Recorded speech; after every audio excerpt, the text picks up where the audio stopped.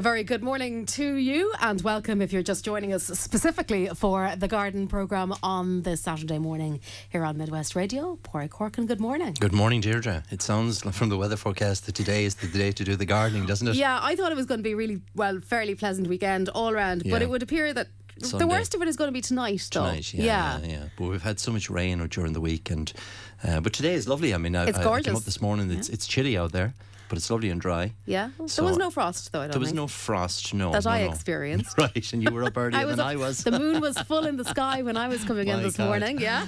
So, but yeah, I think today is the day to do the gardening jobs because it sounds it's going to be very wet Sunday, Monday. Anyway, there's hurling on tomorrow, so we might be able to watch that. That's a good excuse. Yeah. So get out there today and tidy up the garden and get it in shipshape. In shipshape, absolutely. Enjoy tomorrow.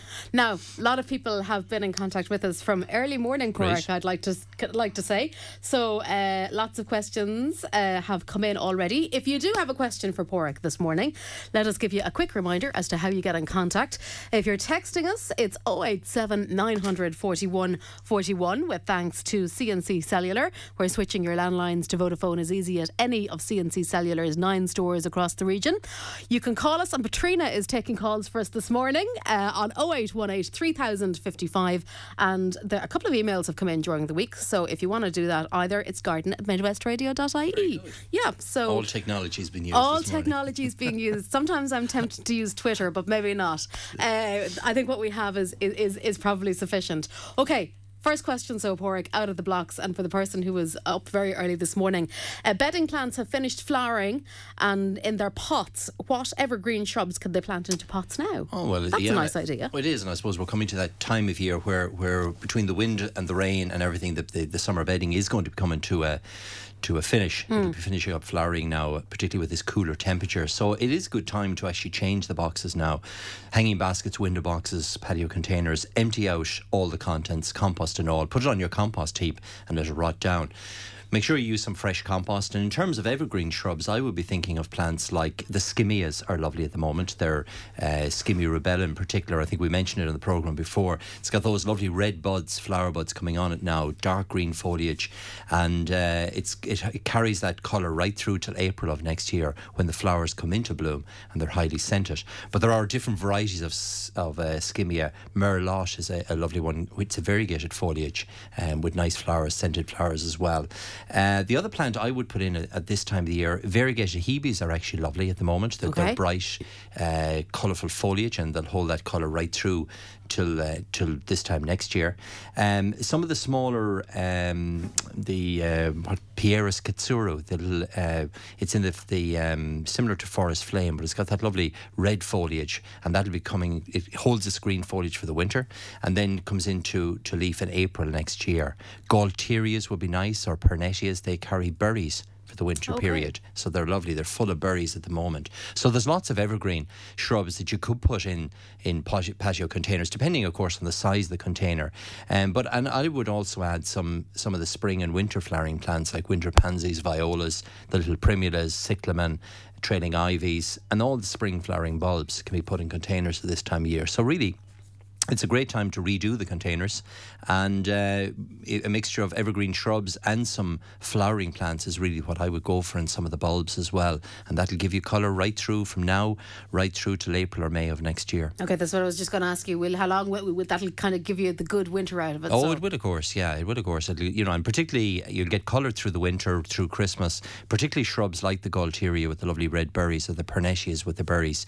But any of the winter flowering pansies or violas, cyclamen will flower through, and then the bulbs will give a great riot of colour in March, April sort of period. So a mixture of all of those plants, and they're available in centres at the moment. Excellent. And will those evergreens then last continuously on, or have they a specific time of... What I would do is, change the containers then next April, so those shrubs that I mentioned can be planted out into the garden and let them grow in your garden area, because over time they are going to get larger and they'll probably just take up the pot completely. But really, just for a splash of winter colour, all the plants, those shrubs I mentioned, I'd leave them in for the winter, and then next April or early May, when you're redoing your containers with summer bedding, plant them out into the garden or into larger pots to grow on. Okay. But it's a good time to be changing and containers, to be throwing out the old flowers now and replanting before we get into the depths of winter. Right, and getting new compost in as well. New compost is important because you'll find that the whole ball of compost will be full of roots, so it's better to put that on the compost heap or spread it in the vegetable garden, somewhere like that where you're going to reuse it and take it into the soil. Lovely. Now, how much of the old foliage can somebody cut back on strawberries? They're in a tunnel. Yeah, well, you can actually cut them quite severely back, and they have been growing, and I suppose the tunnel keeps them growing for a longer period than you'd have them outside. But certainly you can cut them back within 2 to 3 inches of ground level would be my advice. So get a good strong secateurs or clippers and cut them right back, tidy them right back.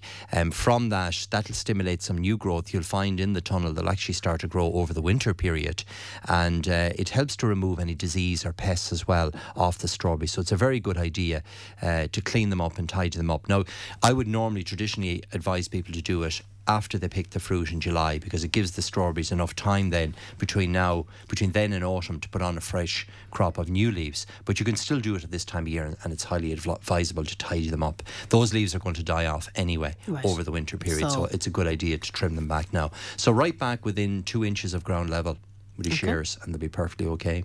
Great stuff.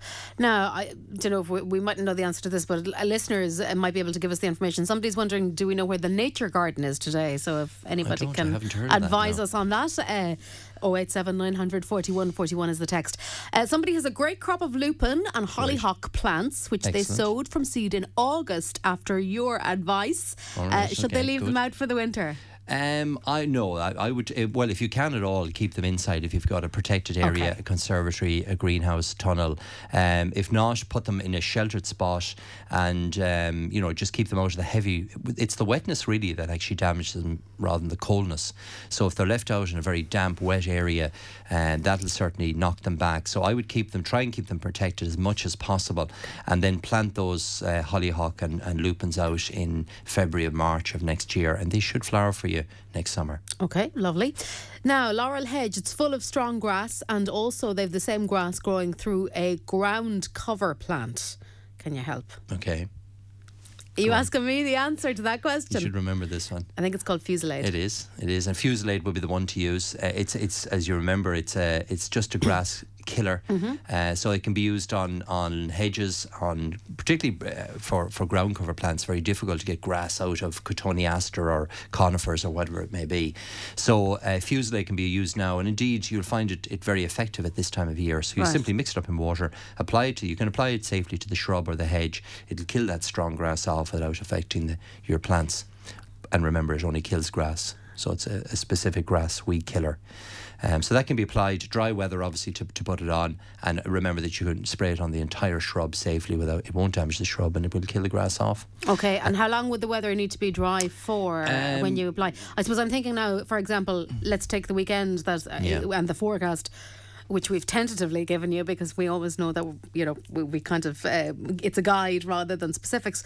But if it is dry today and then going to be wet tonight, that's fine. A long enough window? Yeah, if you could spray, say, today and you had 2 to 3 hours of drying, you really just want the Fusilade to dry into the foliage of the grass. So once it's dry, it has absorbed it, it'll take it down into the root and kill it off. If you had a shower of rain within half an hour of applying it, then I'd say reapply. Okay. Reapply. So try and get a dry period. And that would apply with any weed killers that you may be using, Weed Free 360 or any of those. You need at least 2 to 3 hours of drying after you're applying. And I would also advise people that if it's windy, to be careful when using weed killers, because it'll drift, the spray will drift onto other plants. So you want a relatively calm, dry day with 2 to 3 hours of drying if you're applying weed killers. All right. And you have probably, or else be fierce careful. Yeah, or you have a window probably for the next 2 to 3 weeks where the application of weed killers will be effective. After that, once we get into the kind of middle part of October, as it gets that bit colder, then they're going to be less effective. So do temperatures also have an impact? They do indeed, and the reason I mentioned a couple of weeks back that autumn is a great time to apply to kill off weeds is that they're naturally dying back themselves. The sugars are breaking down, they're returning to the root. So scotch grass or docks, they've stopped growing, and all that energy is returning back into the root. So the root is swelling up for the winter.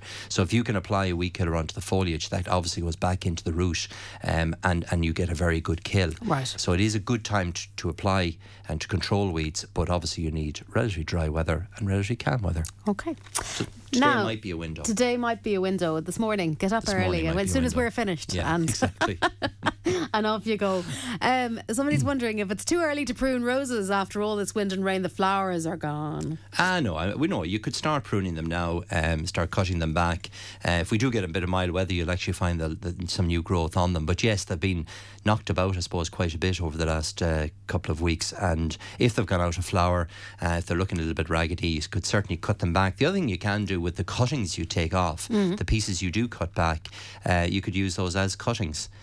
So you can propagate some of your rose plants at this time of year. So I would advocate that you cut them, if they're 2 or 3 feet high, cut them back to within 6 inches of ground level, tidy them up now, tidy up the bed, put them to bed for the winter, and then those cuttings that you actually take off will be about a foot long or 18 inches long. You can use those for little cuttings and root them in a little bit of rooting powder, put them into a trench out of doors with a bit of sand in the trench, and leave them for the winter and see what happens then next spring as they come into growth. Brilliant stuff.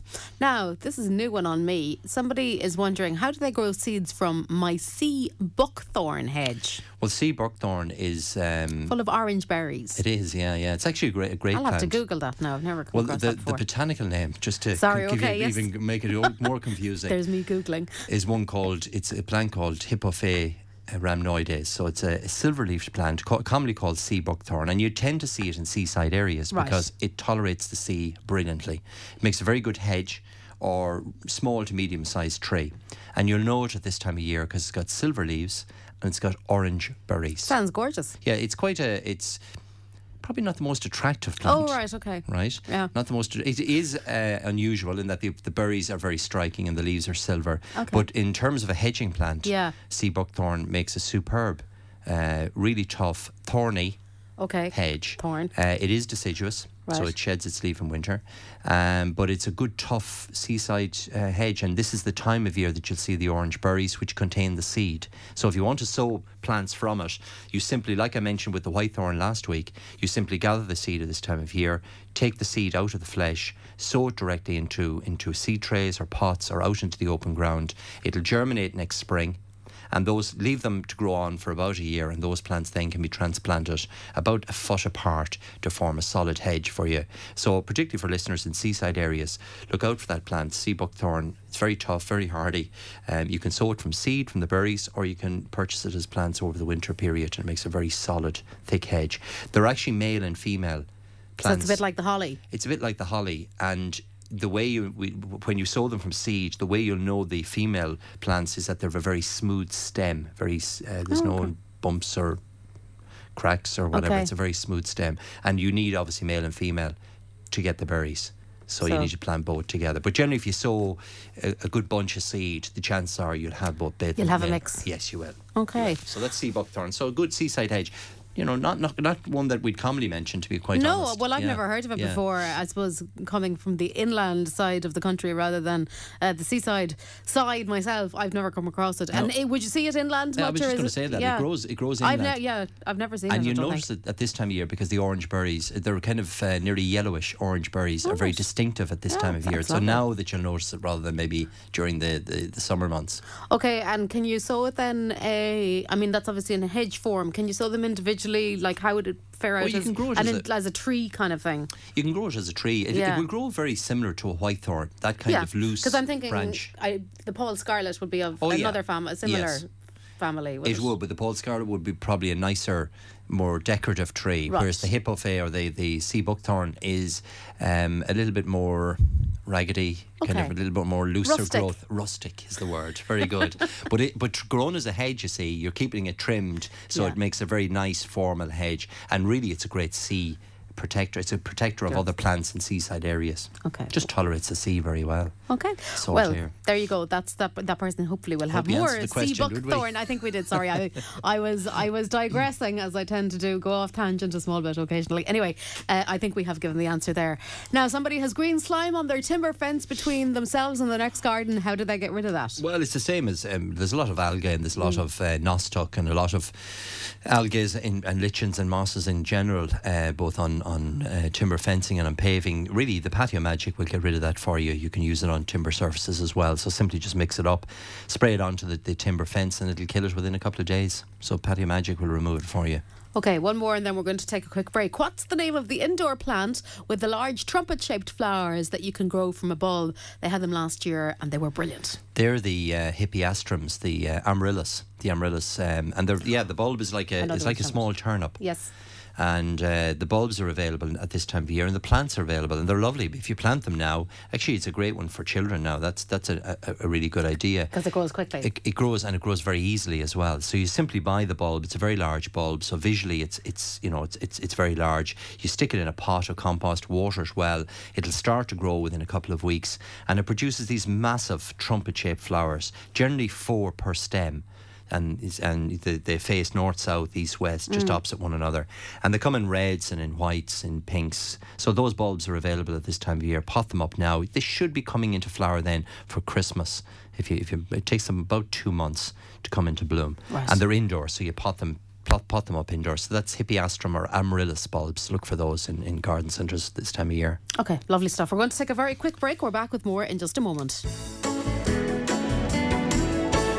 Okay, great variety of questions altogether this morning. Where was I? I better go in order here in case I miss anybody's. What tulips or daffodil types are good for growing as cut flowers, Pádraig? Well, any of the long-stemmed daffodils or tulips. Funny enough, there's quite a number of collections that you can buy at this time of year, where the growers have actually put tulips and daffodils that flower at the same time. Okay, so they kind of complement each other. Exactly, because the daffodils, depending on the varieties, can start flowering from late February right through till early May.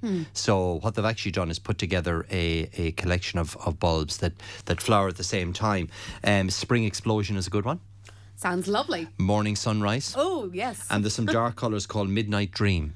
Okay. Which are dark tulips and dark bulbs with darker flowers as well. So they're kind of the deep purpley colours. Deep purpley colours. So any of those three would be, look for those collections. Or, some of the bulbs I mentioned last week, pheasant eye daffodils are lovely, very good for cutting as well, and they stand well. If you want scent, hyacinths would be lovely. Again, they give you a shorter stem, but very good for cutting as well.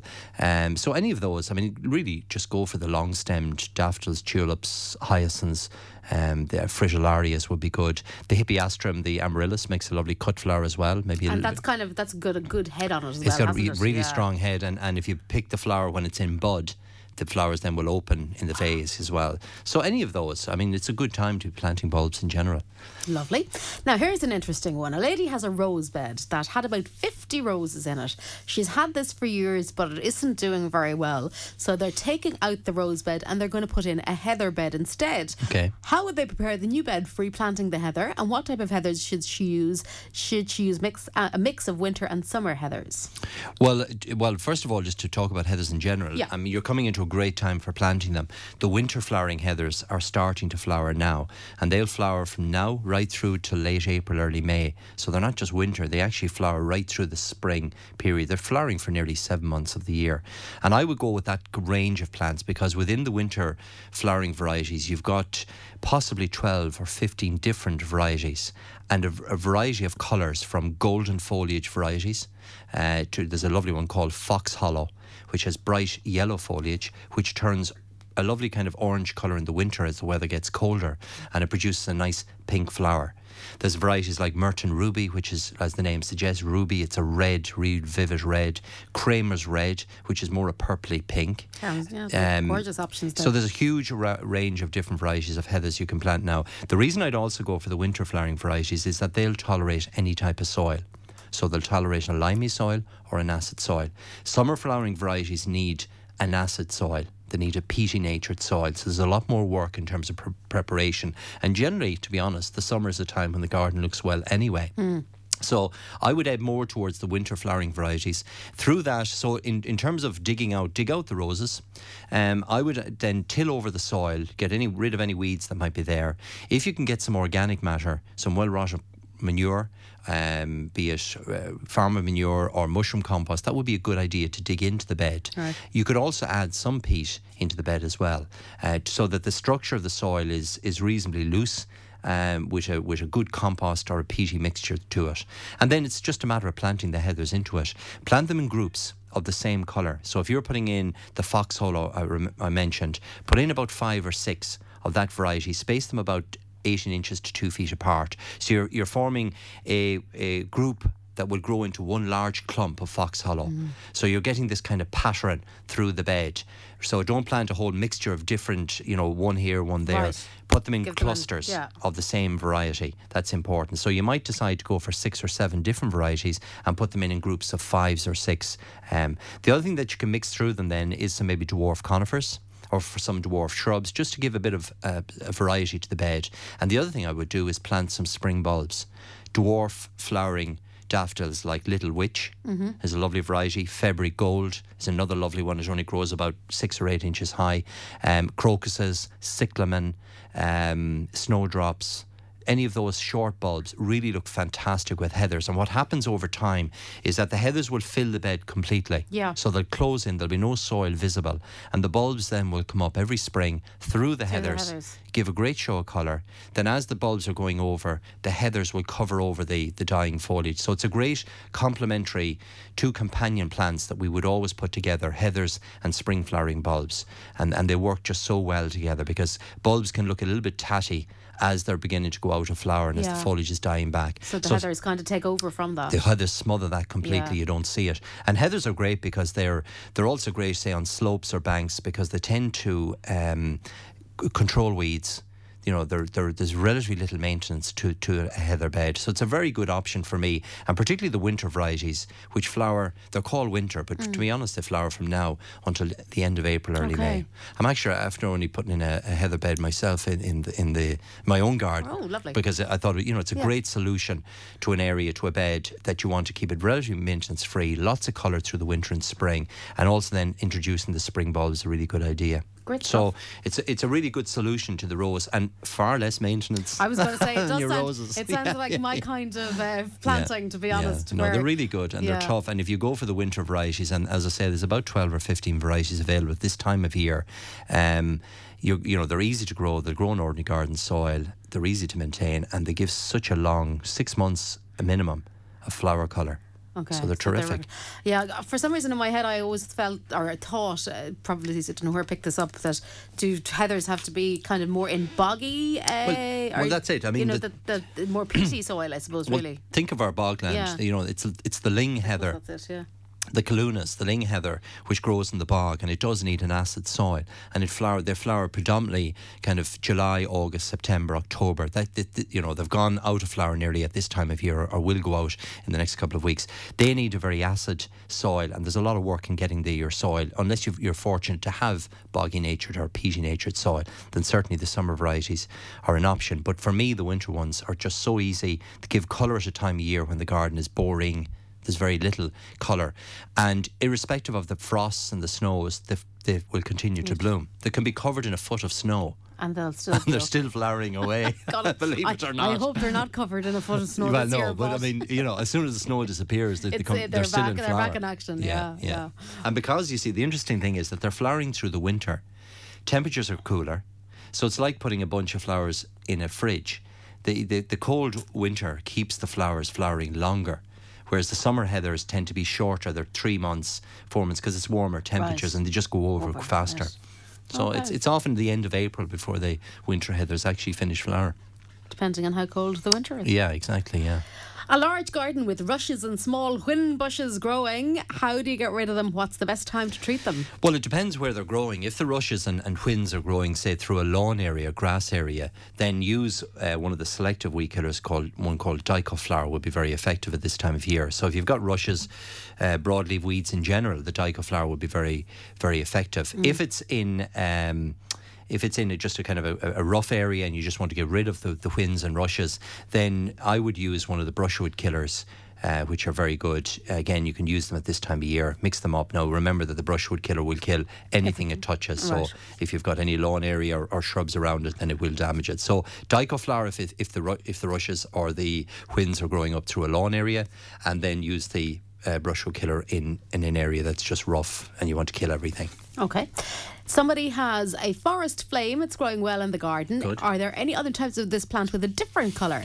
Oh, there are, yeah. And again, forest flame, if it's growing well in your garden, you've obviously got acid soil, you've got a peaty natured soil or a low lime soil. There's the variety I mentioned this morning, one called Pieris Ketsuru, is a very nice one. It's got lovely red foliage, and the red coloration stays for many months, so it comes out in March and will stay off until May, early June sort of period. So that's quite a good one. There's also a lovely variegated form of Pieris, Veris japonica variegata, which has got variegated foliage and also that nice pink colour foliage in the springtime. So look out for that variety as well. But because of your soil type, you would also be able to grow things like azaleas, camellias, rhododendrons, any of those plants that can be a little bit more tricky for other people to grow. So if you've got forest flame growing in the garden, it's an indication your soil is slightly acid, and so you can grow quite a wide range of unusual plants like the camellias, rhododendrons, azaleas, blue hydrangeas. That sort of thing could be added to the garden. Okay, great stuff. Now I'm just going to turn my attention, sorry, excuse the noise here, to the emails, Pádraig, and somebody has a question regarding planting bare root hornbeam hedging. Okay. Either side of a 5-foot paved walkway. How far from the walkway should they plant the bare root, and how tightly can hornbeam be kept? That's from Manus. Good morning, Manus. Well, hornbeam is it makes a lovely hedge, or it makes a very good specimen tree, and you'll actually often see them planted in towns and cities because they do very well. If left alone, they have this lovely conical shape, this cone shape, right. But it also makes a terrific hedge as well. Remember, it is deciduous, so it's going to drop its foliage in winter.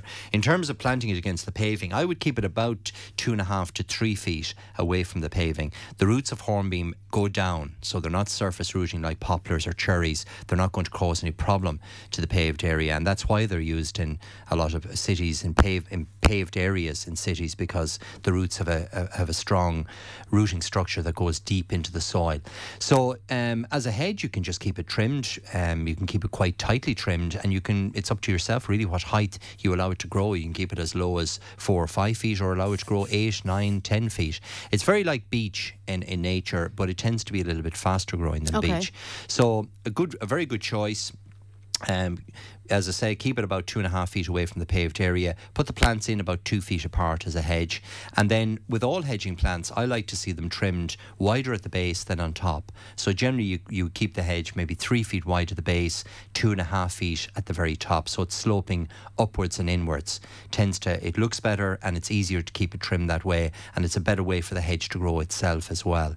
So keep that conical shape on it. And as I said, you can keep it trimmed to whatever height you want. So it's a good hardy hedge, but do remember it is deciduous, so it's going to drop its foliage in winter. Okay, so just if you're looking for privacy, well, you will have the structure over time. You'll have the branch structure there like beech would have, but by certainly the end of October, hornbeam will be out of leaf, and it'll be back in leaf then again about the middle of March again. Well, but it's a lovely hedge, and tough, and it's hardy. You won't be sitting out in the garden too much during no, those you months, won't. probably. And it's frost hardy as well. It was one of those that came through the frost very well. So hornbeam is Carpinus is the botanical name for them, or hornbeam. Okay. Is the sweet gum tree, I'm not sure what a sweet gum tree is, but is it oak? I do I? Yeah. Okay. Is it okay to plant in a lawn area? They're looking for a tree with good leaf and colour and shape. Yeah, well, it's a great choice. Sweet gum is the liquid amber that we talked about a couple of weeks back. Right. It's commonly called sweet gum, but it's liquid amber. It's got leaves like a maple leaf. It's very good in medium to large size gardens. Great autumn colour, so it's a very, very good choice.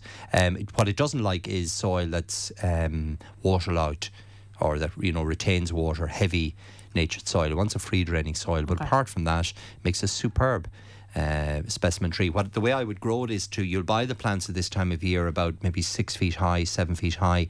I would prune off the lower branches, so you're creating a nice clean stem on the plant.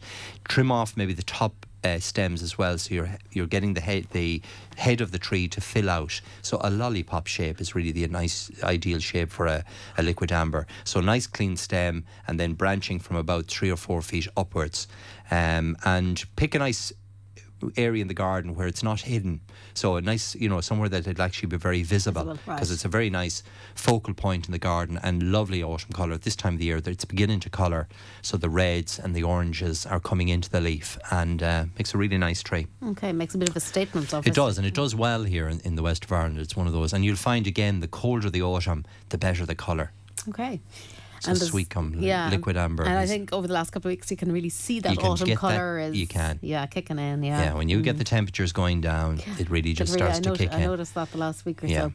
Now, somebody is wondering, can we advise on the best spray to kill weeds on their patio, driveway, and also through their shrub beds if it's not too late? Well, no, it's not. First of all, it's not too late. For patios and driveways, you can use products like PathClear or Weed Free 360 would be very effective. Where else did they mention? Through their shrubs? Yeah, everywhere really. Well, again, just be careful through the shrubs. Obviously, you want to be, weaken or can damage the shrubs. But if you're careful, you can use the Weed Free 360 around the base of shrubs. What I would do is maybe get somebody to hold a plastic bag around the individual shrubs as you're spraying. So as long as you keep the Weed Free 360 off the foliage of the shrub, it won't damage it. Any of the weed killer that drips onto the soil becomes inactive, it becomes neutralised. So as long as you're not spraying it in a way that it's getting onto the foliage of the hedge or shrub or area, then it won't damage that. It will only damage the weeds that it actually touches. So if you're very careful going through the shrub bed and get somebody maybe just to hold a polythene bag or just slip a polythene bag over the top of the shrub as you're going through the bed, then that'll protect your plants. Okay. So Weed Free 360, you could use that through the shrub beds. You could also use it on the patios and driveways just for any bits of weeds that are knocking around. Okay. Yeah. Now, a listener has a lot of apple trees. They are only 2 years old. Right. Should he be cutting them back at this stage? 2 of the trees had no fruit at all this year. Right. Well, look at it was great that the other trees fruited this year, because it has been a difficult enough year for apples. And young trees anyway, they're only 2 years old. Really, in the formative years, I would always advise that people spend the time training the tree, getting the shape of the tree right. So you're coming up to the time of year for pruning them back, and really I would remove about 2/3 of any growth that made this year. So say the apples made 3 feet of growth, you're taking off 2 feet of that growth this year, cutting back to an outward facing bud, and you do that once the leaves have fallen off the tree, which will be about another 2 weeks. So about the middle of October, get out your secateurs, cut any growth that the trees made back by 2/3 to an outward facing bud, because you want the branches going out. And really the function of the pruning is to get the tree to produce new, where you cut a stem, it'll produce a minimum of 2 new stems. Okay. So you're doubling the amount of branches that the tree is going to have, and hence you're going to double the amount of fruit it's going to have in the future. So for the first 2 to 3 years, I would spend the time shaping the tree, particularly in the winter time. Again, I'd have a nice clean stem. So take off any branches that are maybe 2 feet, below 2 feet, remove those, so you have a nice central clean stem, and then the head of the tree should branch from there. And any growth it makes this year, shorten it back by 2/3, and that's perfectly okay. And trees, generally it takes them, in their 3rd, 4th to 5th years, that's really when they start to fruit very heavily. Okay. And so the first couple of years are used in shaping the trees. Right. The other thing you could do at this time of year is give them a little bit of potash, sulphate of potash around the base of the tree, will help to just strengthen the tree through the winter and help it to induce it to produce flower buds as well. Lovely.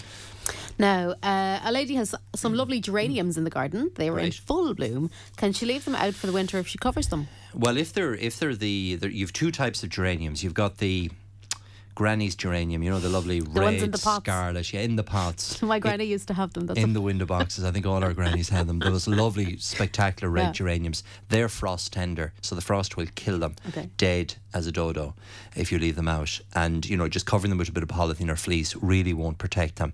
What my advice really with those, with the traditional geraniums, is to take cuttings at this time of year.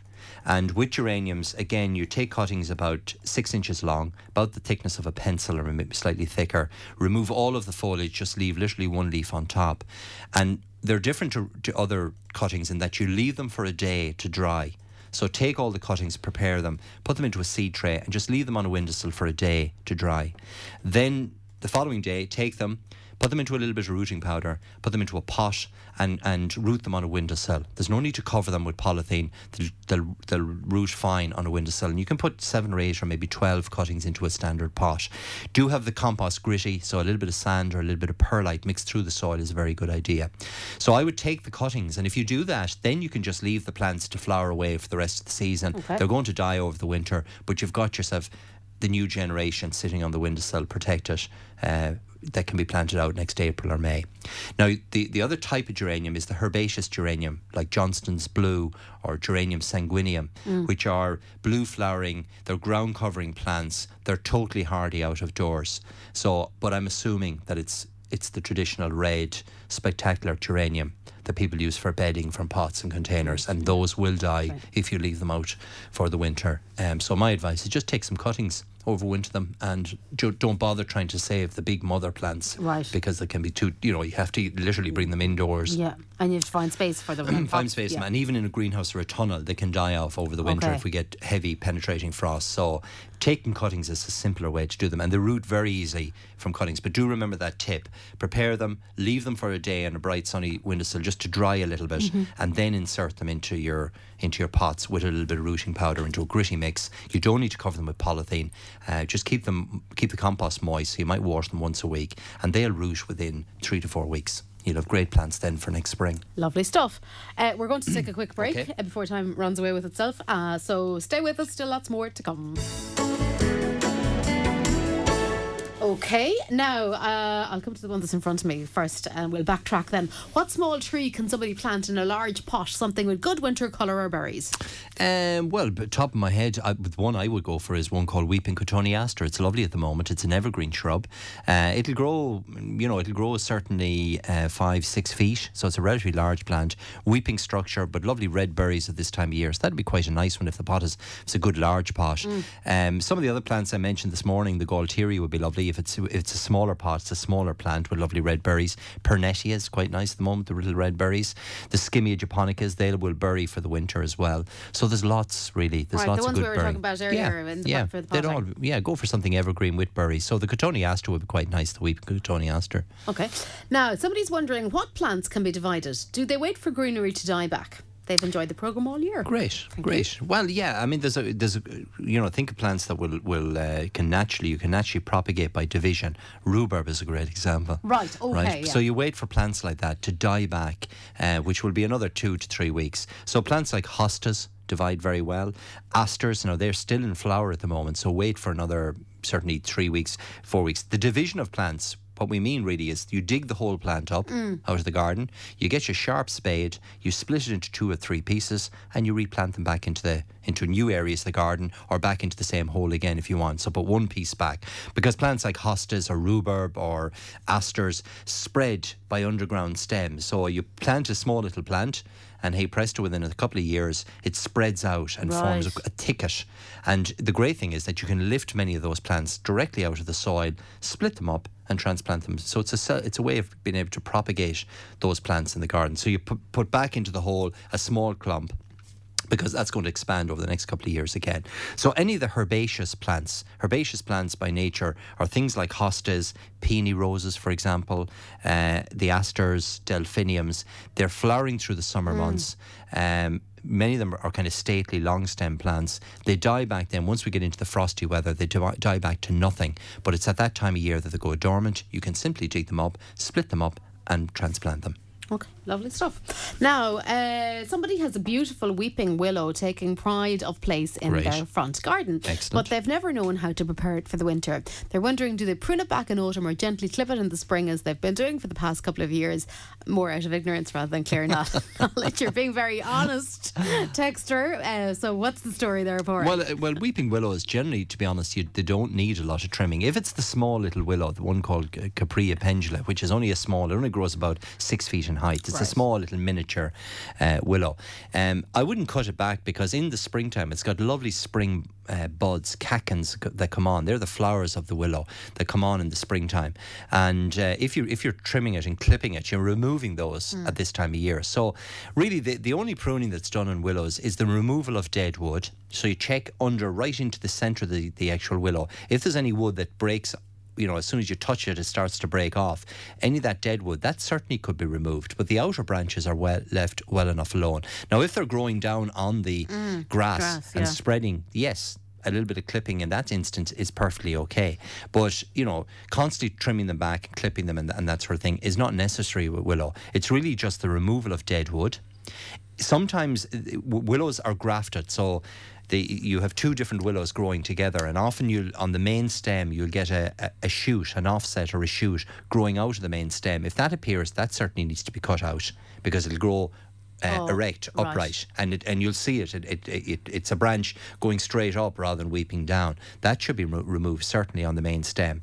But apart from that, it's really just the removal of dead wood and then an occasional trimming of the lower branches if they're going down onto the lawn area. But to be honest, every 2 years, every 3 years is enough to be cutting to be trimming it back. And as they kind of die anyway, some of the underneath bits fall off. They can do, and the lawnmower can give them a clip and so on. But you could tidy it up that way. But you don't need to be out there clipping it all the time and trimming it back. Okay, it's a low maintenance plant. A low maintenance and easy to grow. Yeah.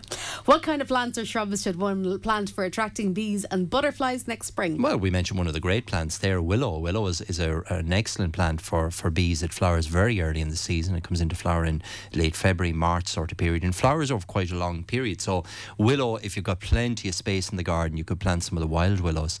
They would give lots of nectar and lots of pollen in particular, which it's important to bees.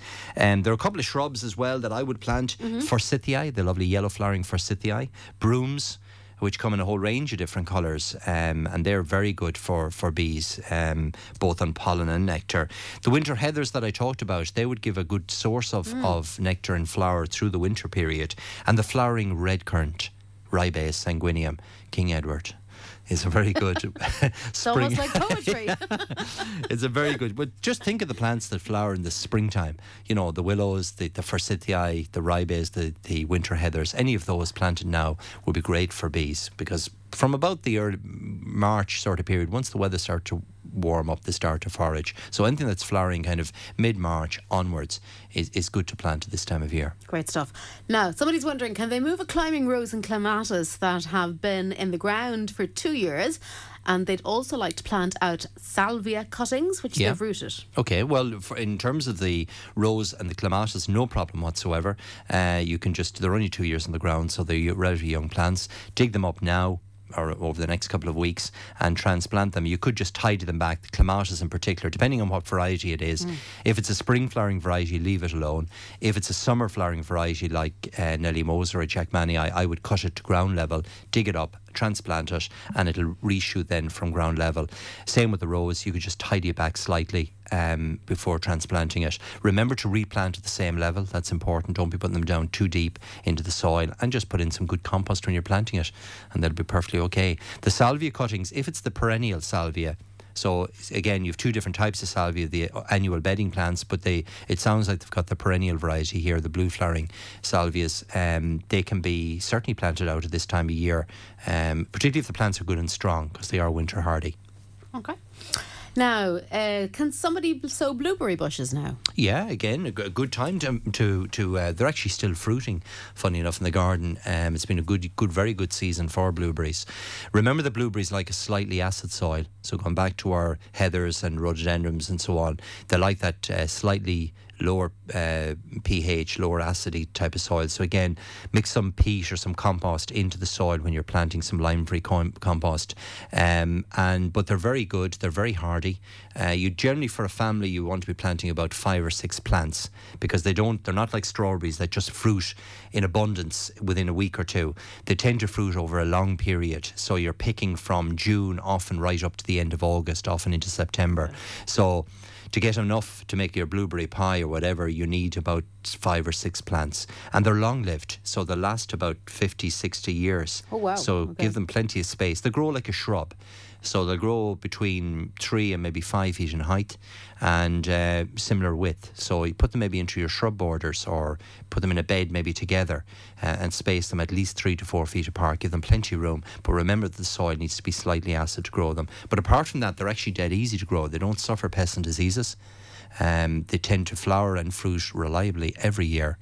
And they're great what, antitoxins, antioxidants. Yeah, they're terrific for that. Yeah, and I was just going to say, and they're delicious. They're lovely to eat. I mean, this time of year you can pick them away. Yeah. Yum. Yeah. Now, what's the best time to move silver birch trees from one area of the garden to another? These ones now are about 5 years in their current spot, and they're about 8 to 10 feet high. Okay, so again, just be careful moving silver birch, particularly the 5 years old. They'll transplant no problem at all, but do take a very good root ball with them.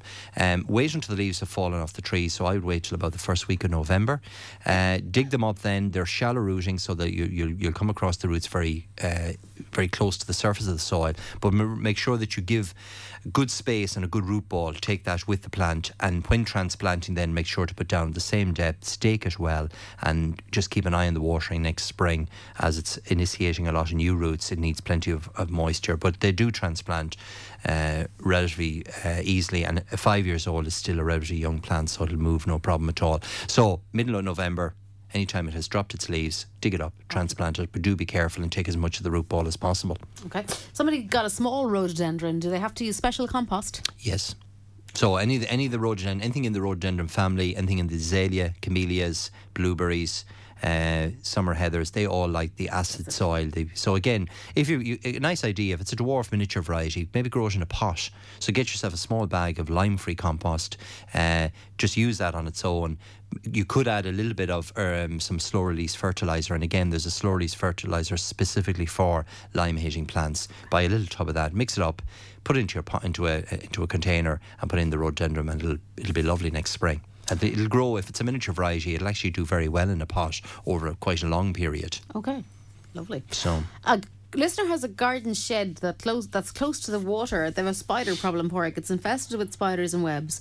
Would you have any advice on maybe the removal of said spiders? Well, I mean, the thing. Poor old spiders. Yeah, I mean, the thing about spiders is they don't do any harm. Yeah. They're there. They collect the blue bottles and the flies and all the other annoying midges and so on. So, I mean, unless they're very bad, they're actually, if you look carefully now at this time of year, they've produced their young, and you'll see the young in the webs. So you know, only if you're an arachnophobe. Yeah, I mean, you could maybe take the brush and you could tidy up. Yeah, but I mean, in terms of killing them off, I would have no suggestions. To be honest, I would leave them alone. Alone. They're very beneficial. Yeah, I was watching a spider recently, and he was devouring a fly, and it was really interesting to see. Well, that's it. Yeah. You'd be amazed the amount of, and particularly this time of year, the amount of wasps that get caught up in them, the amount of flies in general. I mean, they're there. I say, yeah, exactly. One less thing for me to deal with. Yeah. What small tree can I plant in a large... Well, I suppose we can't... No, sorry. We covered that. I beg your pardon. I have a large flowering begonia in pots. They were super all summer. Do I need to store them for winter, and when? Yeah, and they're still good. Their begonias are actually flowering brilliantly at the moment, and will continue to flower for another 2 weeks. So, yes, you do need to store the bulbs. So begonias produce, particularly those that are grown from a tuber, the large flowering varieties, they're grown from a corm or a bulb. They need to be lifted about the end of October, soon enough to start lifting them. Because if you leave them in the ground over the winter, the vine weevil will get them, and the frost will probably get them as well. So what I would do is dig them up at the end of November, take off any stems or leaves off the begonia bulb, dry it in the greenhouse or a tunnel or on a windowsill, and then I would dress it with green sulphur or yellow sulphur, and that really works as a protective, as a fungicide to stop any rot getting into the begonia. The other benefit about lifting them is that it allows you to divide them in two. So you're propagating your begonia bulbs by literally splitting them in February in two, and that'll give you 2 new plants. So it's highly advisable to lift them in late October, early November. You could do the same thing with dahlia bulbs as well. Lift them rather than leave them in the ground where they may perish over the winter. If you lift them, it gives you that opportunity of dividing them and splitting them like you would split a potato. You know, we'd often split a potato in two. You can do the same thing with tubers of begonias and dahlias in next February if you store them. Okay. There's a couple of repetitive questions now. I'm just trying to move them on. Somebody's wondering, do we have the name of a mild garlic that people could grow? There's one called Marco, which is very good. It's milder than the some of the traditional ones. So look for that one, Marco, Marco. It's a milder It's milder garlic. The flavour isn't as intense as some of the regular varieties. You can get them. Cristo is another one which is very good. So you can get them at different levels of flavour in terms of garlicness. Yeah. So, or I find if you put your bulb into if you kind of roast the bulb of garlic in the oven rather than applying the garlic directly onto whatever food you're having, it kind of takes the zing out of it. Well, that very strong taste. So you have kind of a milder, it is, and kind of it almost sweetens it up a small bit. It's lovely. Right. Yeah. And add it to your cooking then. Yeah. Roasting it actually sweetens it. You're right. Roast it, and then it just squeezes out of the bulbs, and it's nearly like a garlic paste. It's lovely. Yeah, but you can buy the bulbs with different levels of strength intensity. as well. Yeah, you can indeed. Now, somebody says their wild birds are gone. They're having a bit of a problem with a cat. Anything that could do with the cat to deter it, I suppose, from the garden? Well, not really. There are the cash scents, the various crystals that will, if used, deter the cats. And there are some of the sonic, you can get little sonic sound systems that will deter cats as well. But really with the wild bird, I mean, if you put the wild bird feed or the nuts into the feeding units and put them up good and high, away from where the cat can get to, the birds will find them. And now is a good time of year to be putting out the wild bird feeders. So any of those little peanut net, peanut canisters, it certainly, if you put them up high enough, the cat won't be a problem. Okay, and last question, I'm afraid, for this morning. Something is attacking my rose bush. First comes brown spots and then holes on the leaves. Well, roses this year, there's been a huge amount of problems with them, between black spot, between mildews. You're going to get different, even there's some bee species, believe it or not, that actually feed on rose leaves. I mean, we're at the time of year when roses are dying back, so I wouldn't worry really about them.